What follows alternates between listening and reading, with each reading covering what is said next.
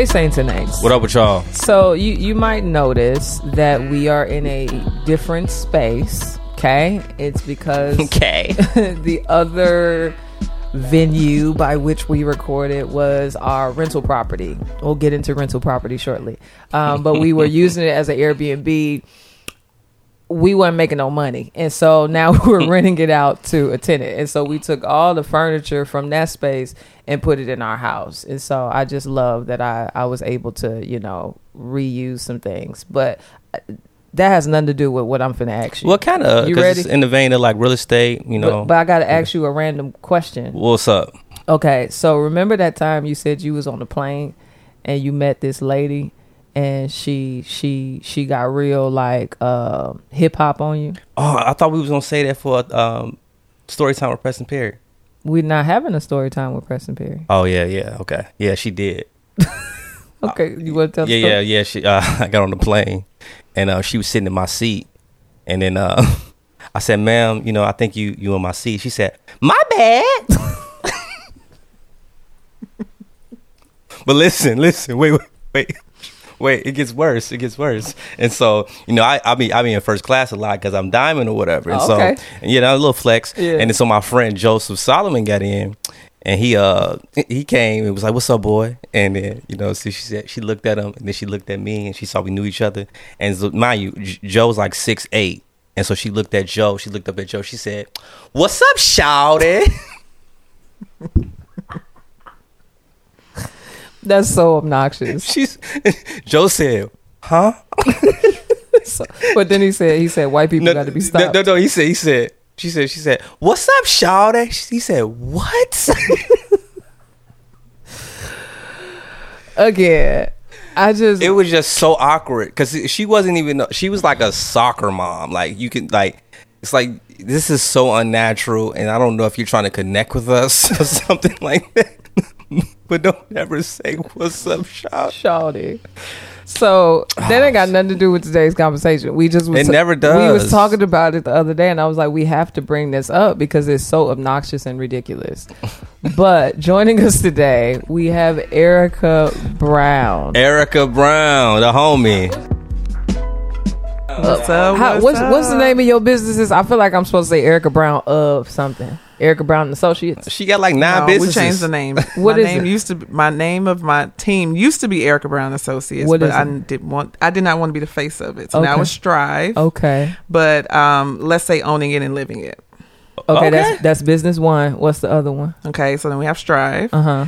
Then we have Boast, which is the brokerage. Uh-huh. Yeah, I mean, we have other businesses that don't have names that are just Integrity affiliates. Solutions is under your yes Integrity Solutions. We have affiliates, right? That's so dope. Affiliates.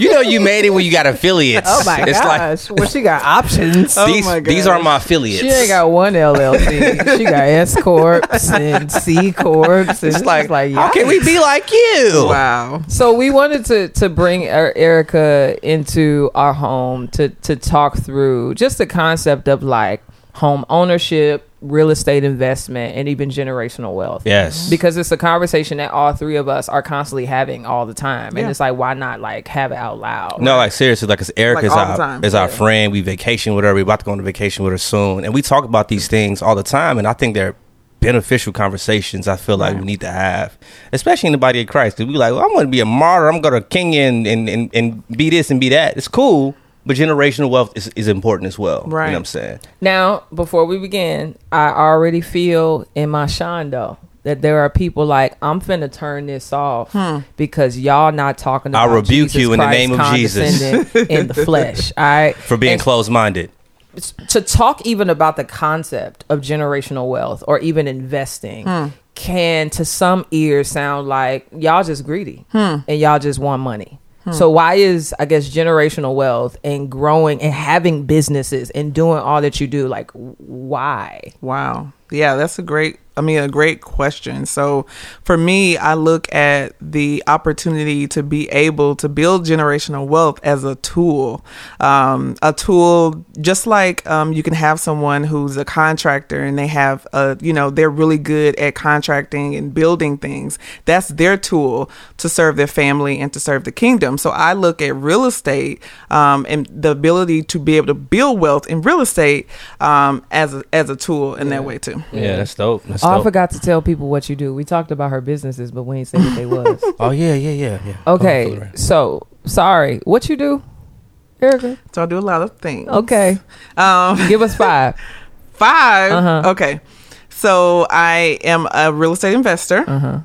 I teach people how to invest. Purpose-driven, like-minded people, a lot of believers, how to invest. I homeschool my kids. Yeah. I am 3 big boys. I am a co-founder of a brokerage, purpose-driven brokerage. I help run a landscaping company. I think that's 5. Okay, give us 6. Give us 7. It's the all right, completion. one more for the spiritual people. Okay, go ahead. Oh yeah, that's true. Yeah. I'm a team lead of a real estate group. And of course, I'm a wife. That's there we go. She rounded it out. Her husband is actually one of my closest friends. What's his name? Yeah, they're like BFFs. His name's Lawrence. Oh, not you said his real name. LB. Yeah, his name's LB, but his real name Lawrence. I want to give some dignity and respect to the man. Yes. Yes. So in response to what she just said, like what is the value of wealth building? Is it even the same as greed? Yeah, I think about generational wealth, and I think it's so important because I think a lot of times, let me be clear, I don't think that God is calling everybody to be generational wealthy, right? I think we all have different calls or whatever, but I love being connected and friends with believers who don't love money more than they love people, but still have a firm foundation of what they feel like God has called them to do. And so when I'll go in Erica and Lawrence's home, I see them raising their children up not to be greedy, but to be good stewards, right, of their money. Because I think that's the main thing about generational wealth. Proverbs talks about generational wealth in the sense of that a righteous man will pass down an inheritance to his children, but an unrighteous man his riches will be gone to the unrighteous or whatever. And really, what that passage is talking about is stewardship. Is righteous people who have accumulated wealth, not because they're just chasing money, but they're stewarding what God has given them well, and that they're able to pass it down to their loved ones, and they can have, seasons of generational wealth. Yeah. And so I think it's important for us to know that whatever God gives us, we could be generational wealthy if our heart is right, and if we're stewarding our money right for the kingdom of God, right? And then that's automatically going to trickle down to our children and our children's children. And so I see that. I go in their house, I go in Erica and LB's house, and I see them, I see Lawrence, giving their kids, life lessons, but I also see them talking about real estate. I mean, her middle son, he likes to talk to me about like the stocks that he's investing in. How old is He's 12. 12. Yeah. He's like, yeah, I just bought Apple. I'm like, what? Yeah. And this is important. You know what I'm saying? And so I just think that it's great for us to teach our kids to steward the gifts. And when I see Eric and LB doing what they're doing, it's a gift, and they're stewarding it right. I think some of this is like, it's kind of like we have been given a theology of money that was primarily all centered around prosperity gospel, right? And so we swung to the other pendulum where we don't actually have a solid understanding or theology of money, where we just see money as a resource useful to the world and also the kingdom of God. Because you got the dude who used his resources to bury Jesus. What's his name? Joseph of Arimathea. Like, he was a wealthy man. Yeah. You know what I'm saying? Like, his wealth was able to like be useful for giving Jesus a place to like be at for 3 days. And I want to just add Joseph of Arimathea. The gospel only talks about him one time, but he's in all four accounts of the gospel. But we see like Jesus wouldn't have had a proper burial if this rich man didn't come to Pontius Pilate and say, I want the body of Jesus so I can bury him in this rich tomb. You know what I'm saying? And so we see that's a prime example of God using a man with wealth for the glory of him. And that was actually a part of the motivation for us to decide to begin investing and really, build wealth. Like, it's crazy because before, I even had, before we even had like a real estate investment or anything like that, I remember consciously having like this, this moment with God, really like, okay, is this like, Lord, if you bring wealth to my family, I don't want to be greedy. I want to be able to steward it well. Like, it's so crazy because it wasn't like I knew there was like opportunity around the corner. I just remember having like a conscious, very like real conversation. And when I thought, and what God brought me back to was just thinking about all the people that have been in the position to have wealth that have helped us over the years. Yes. Like, there was a time when we moved from Dallas to Atlanta, and me and the kids came first and my husband came later. We were just starting out. We were a brand new, young family, didn't have anything or any money, and we bought a car. We used all of our savings to buy this car, and it turns out the car was a lemon. Okay. It was bad. It didn't even like run. So we spent our last bit on this car. So, and my husband had to get back and forth to work. He was still in Texas. And I remember one of our good friends, they just had a car that they were able to let him borrow. It was like this little 2-seater sports car, but and he's 6'4", 200 plus pounds. But they were able to allow him to borrow that car so he can get to work. And not many of us who don't have like wealth have a car that you could just let somebody use, you know? And so in that moment really helped him to be able to have the space to not be in survival mode, to actually take care of his spiritual mental health during that time where we were apart, because he was getting ready to move here. So it's just so many examples we've been able to be the benefit of that. Yeah, I think that's dope. And I think that's a huge, a blessing that you had, mostly like believers helping you to help you be in a position that you're in. Because what I see with you is you teaching people, mostly believers with your cohorts, you know, how to, make a living for themselves. And so like, what if Christians who was financially able to help you didn't help you, and now you in a position? And I think that you should talk about your cohorts before this whole thing is over, so people can know about it. But that's dope. You know what I'm saying? Because it really is on some like, you got to be honest with your own heart, about you, because what money can do is offer like a false sense of comfort and security. So that's usually why we all want to be wealthy, is because we don't want to trust. Like we don't want to have to be put in a position where we got to pray and say, coming hey, in the Hyundai. like we don't want daily bread. We want bread that lasts. Yeah, and we've talked about the illusion of success. What we say? You don't remember? I was like, "Ooh, Jackie, there's an illusion." Go ahead, tell me about it.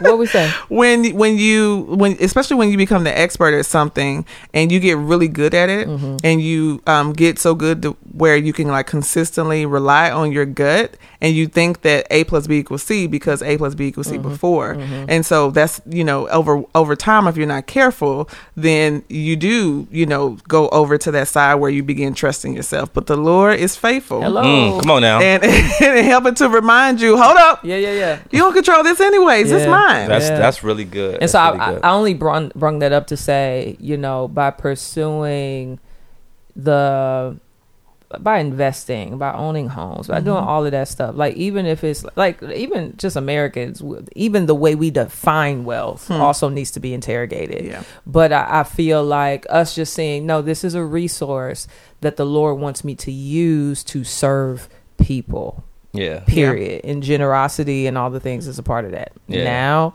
that we got all that out the way, what's next?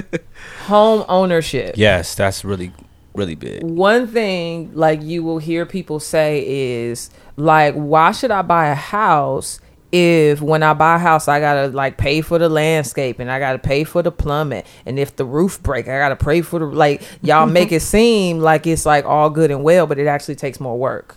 So what's the whole, like, why would I buy a house then? Right. You will still buy a house because it is a long-term investment. It's almost like a built-in savings account that, yes, you have to take care of, and there's various ways that can help you take care of it, whether it's like home warranties and things like that.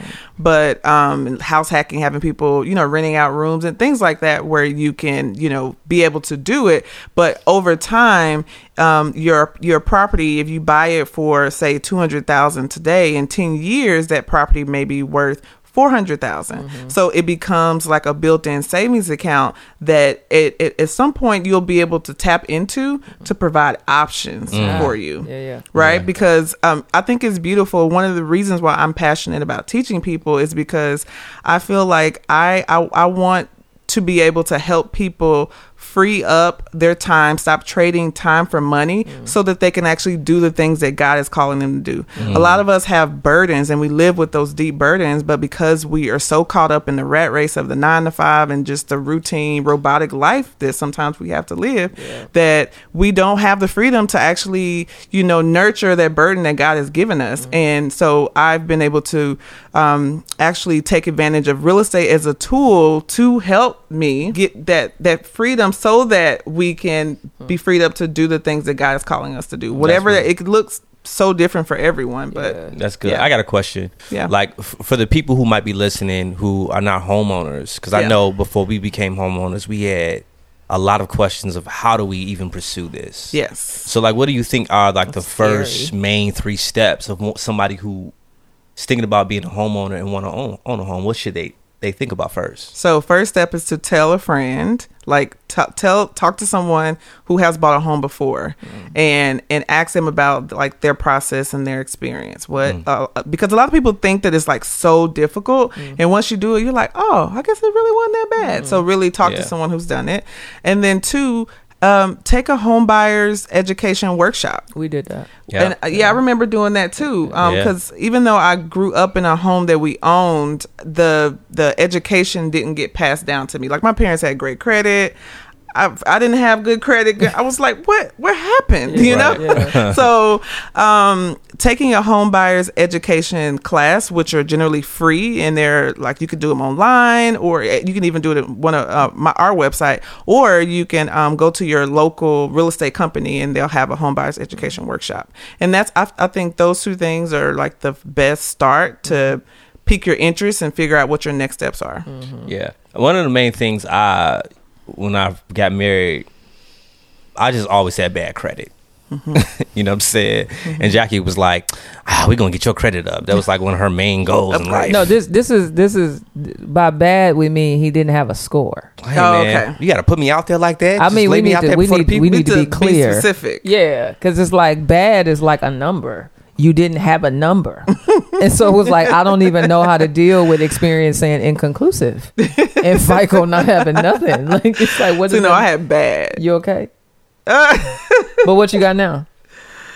I'm in the 700s. You're in the 700s. That's great. Hey, look at God, I love how you give her that credit too. That's awesome. It's pun intended. Yeah. Should people, I guess my question is, and this, you don't have to stay on this long, but should people allow like their credit score, their credit number to like really burden them when it comes to becoming homeowners? That's because Dave Ramsey, I feel like he's like, credit scores don't be mattering.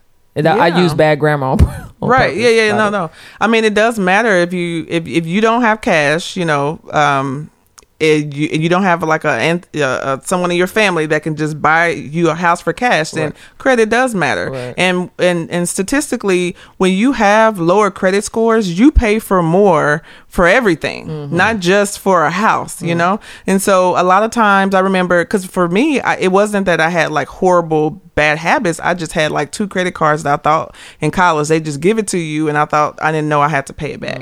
It was just like, what? It's free. And it ruined my credit, you know? It's free money. So it took some time to get together. So a lot of times when people have bad credit, it's almost like they look at it like out of sight, out of mind until they need to deal with it. You need to deal with it. Like just because you're not paying attention to it doesn't mean it's not a problem. So it's really just confronting it and pulling your credit score. If you go to annualcreditreport.com, every year you get a free credit score, and you can pull that report and just have a date with yourself and be honest and pull that report. And then, what do I need to do to move forward? And a lot of times people sign up for like credit repair programs. A lot of times they're just scams. They are. We got scammed. Yeah, so don't do that. $800.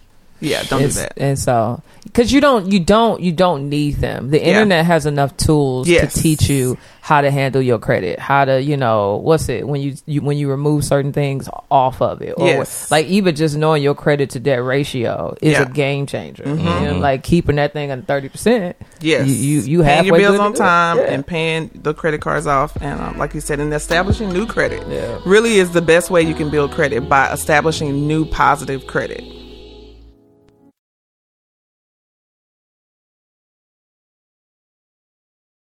Okay, so probably, as we mentioned at the top of this, we have a rental property, which was something that I think we purchased that house in 2020. Last year. Yeah, June 2020. When I was pregnant with Sage. August. No, Sage was a baby. August. And one of them. So many kids. It's a lot. The reason we did it, which I think I'm sure I've talked to you before, is that like a lot of our income comes from ministry. So whether that's books or events or all the things. And I started to kind of like dialogue with God about how I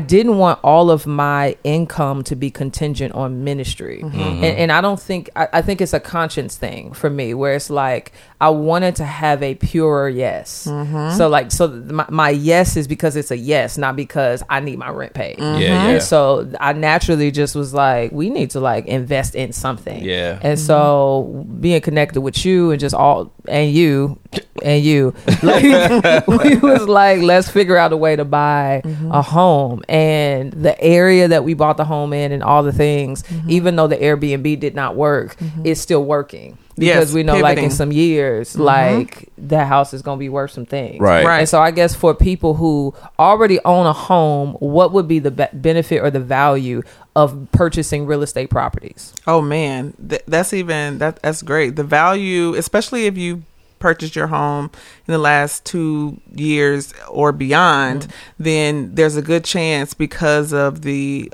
large amount of appreciation or the large amount of ways that the home prices have increased, you have a lot of equity in your home that you could actually use. What's equity? Equity is the amount of money that your home is worth versus how much you owe.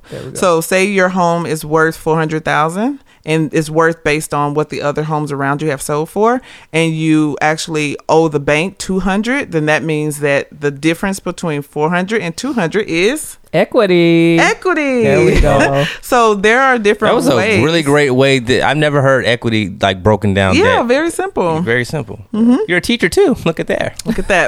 And so I can teach you how to very conservatively, safely use some of that $200,000 to then choose a market that you would like to invest in and take a small portion of that money to... And by market, you mean neighborhoods. Yes, neighborhoods, cities, etc.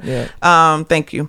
And take a small portion of that money to put as a down payment on an investment property that, depending on your goals, can provide you more cash flow or a longer appreciation over time, like you guys are going to be able to do. And you know what gets in the way of people seeing wisdom in that and putting the time in it is two things: is discipline and patience.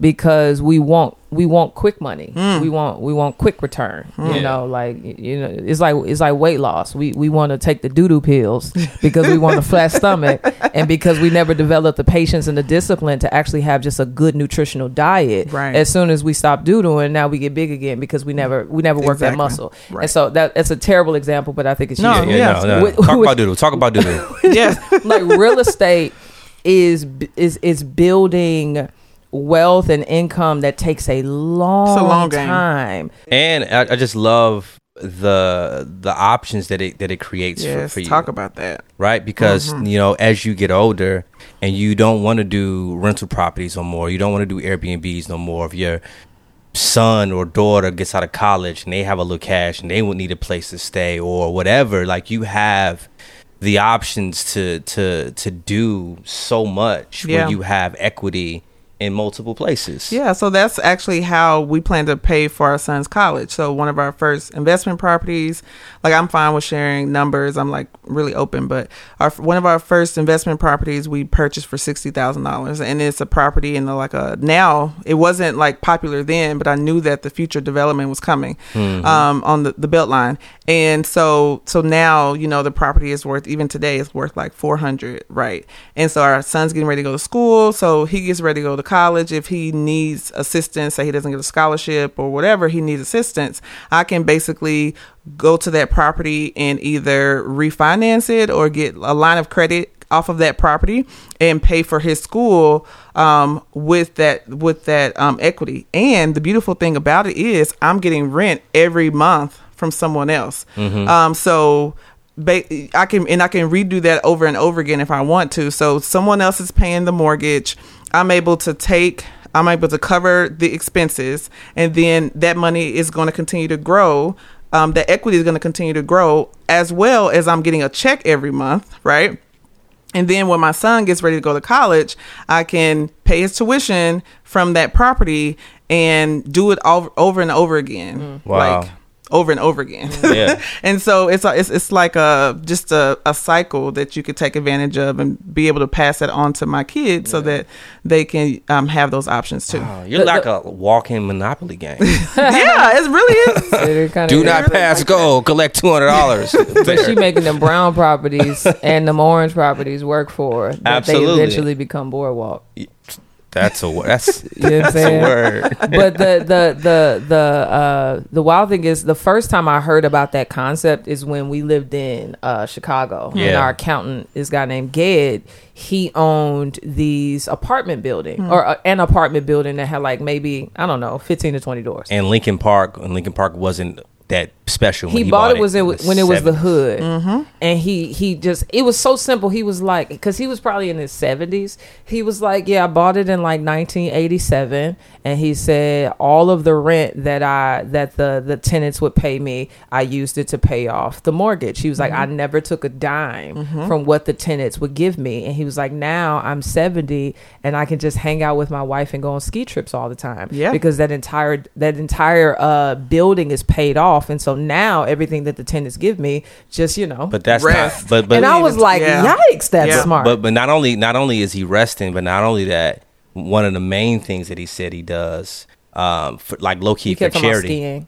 Not skiing. He was helping believers do their taxes. Yeah, because like I love that. that's the way. That's charge them. Yeah, we didn't pay for it. Yeah, and so that's the way he wanted to serve the Christian community. He was like, I don't really need y'all money, right? And so he was a low key millionaire at our church. And nobody knew he was a millionaire, and if you had to ask him because he, no, I mean, he was wearing Skechers and like. That's how they be. That's how they, you know what I mean? absolutely. But like he was like, I want to serve the body of Christ by teaching them financial literacy and helping them with their taxes. And so he was a blessing to us. I just was impressed because like the way I grew up, it's like if the tenants are paying you, that's your money and you need to spend it on yourself. Right. And so the fact that like he had to wait to the 2000s to actually be able to see the profit, but like now until he dies and whoever he gives that building to, it's theirs. And I was like, man, that's major. And he's paid it off. And so Lincoln Park is one of the most very wealthiest neighborhoods in Chicago, and it's multiple units, and he owns the building with no mortgage. And it's just all profit. I love it. And you definitely, it's definitely a long game. And then the beautiful thing is that you do have small kind of nuggets that you can take advantage of now, even though like the greater reward will be later. So like I take off the month of December, and so I taken off work, not working. I remember last year I took off, and my son was just like, "You're not working, so how are we gonna make money?" And I showed him my email, and I was like, deposit. And so this is the value of real estate, is that I can take off the month and, be with my family and not have to worry about work and things are taken care of. And you are providing housing for people. Yeah. Providing housing is so important. It's like one of the most important things in our life, where we lay our head at night, it can really change someone's life. So I think it's a great thing to do. I do want you to shout out what you do online, like what your class is and stuff like that, and tell people your Instagram and tell people how they can stay connected to you. Because I do think that a lot of times we don't look at the work that you're doing as ministry, but like, man, like what if God is using, I don't think what if God is using people like you to help believers be freed up to do more ministry because they're more financially free to do so. And so talk about your cohorts and talk about why you started them, and then talk about how people can get connected to your online. Absolutely. It was really interesting because I was working with I'm a licensed agent here in Atlanta, and so I have been investing on my own, and a part of, or my family, we've been investing. And so a part of the process of being an agent and us, picking up properties over time is we would use the income that I made as an agent to then reinvest in real estate. And so I had friends just being like, oh, wow, how do you do that? How do you do that? So I started helping friends over time. And then I had a lot of friends come to me like one time, and they were like, hey, can you teach us? And just because of all the things I mentioned that I do, there's like no way that I can teach everybody individually. Right. So then that's when a good friend of mine came up and said, you should do like a cohort or some type of like group program where you can teach people all in one time. So the cohort was birthed out of really wanting to help people in an efficient way. And so what it is it's a 12-week program where I walk people through in a group I develop a curriculum that teaches them how to invest in various ways, and even it goes all the way to property management.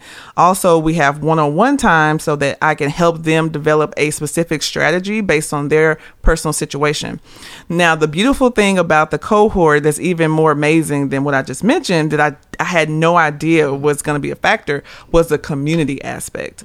I mean, it's interesting because we have like this group of like-minded people, lots of believers, lots of like first-gen immigrants, lots of just purpose-driven people who are like, I know that there's something more. I know that there's a better way to help my community come in one place. And the building of community that has taken place has been something that I did not anticipate. A lot of people don't have other people in their life that they can have these conversations with. I think we're special where our group, like, we have these conversations all the time, but most people don't. Most people, they're the only ones in their group talking about these things. So the cohort has provided a place for people to find other like-minded people who aren't greedy, who are, about things that are bigger than themselves, come together and learn. And so it's really been we have our first in-person retreat tomorrow. Oh, wow. So I have people flying all over. Busy bee. So we have people flying all over that I'm going to meet in person for the first time tomorrow. So for the person listening, how can they get connected to I would say to follow me on Instagram first is Erica B, Erika B Investor. And then if you go to my link tree, you can go to my website. You can join my waiting list for my cohort. All my links are there. So waiting list. Shoot me a DM. Yeah, there's a waiting list. I only launch 4 times a year. Okay. That's dope. So holla at me. I help you. Well, thank you, Erica Brown, for joining us. And I want to just quickly add, I know it's a lot of Christians who listen to our podcast, and I think the topic of money, we talked about it, but the topic of money could get funny. And I just want us to know that money is not the root of all evil. The love of money is the root of all evil. Yes. And so I think that if you love money more than you love God and people, I think that's something that you have to take to the Lord, to allow the Lord to deal with something in your heart. But at the end of the day, I think that God isn't calling us all to be rich, but he is calling us all to be wise stewards. And how can we steward our money and our possessions in a way that glorifies him?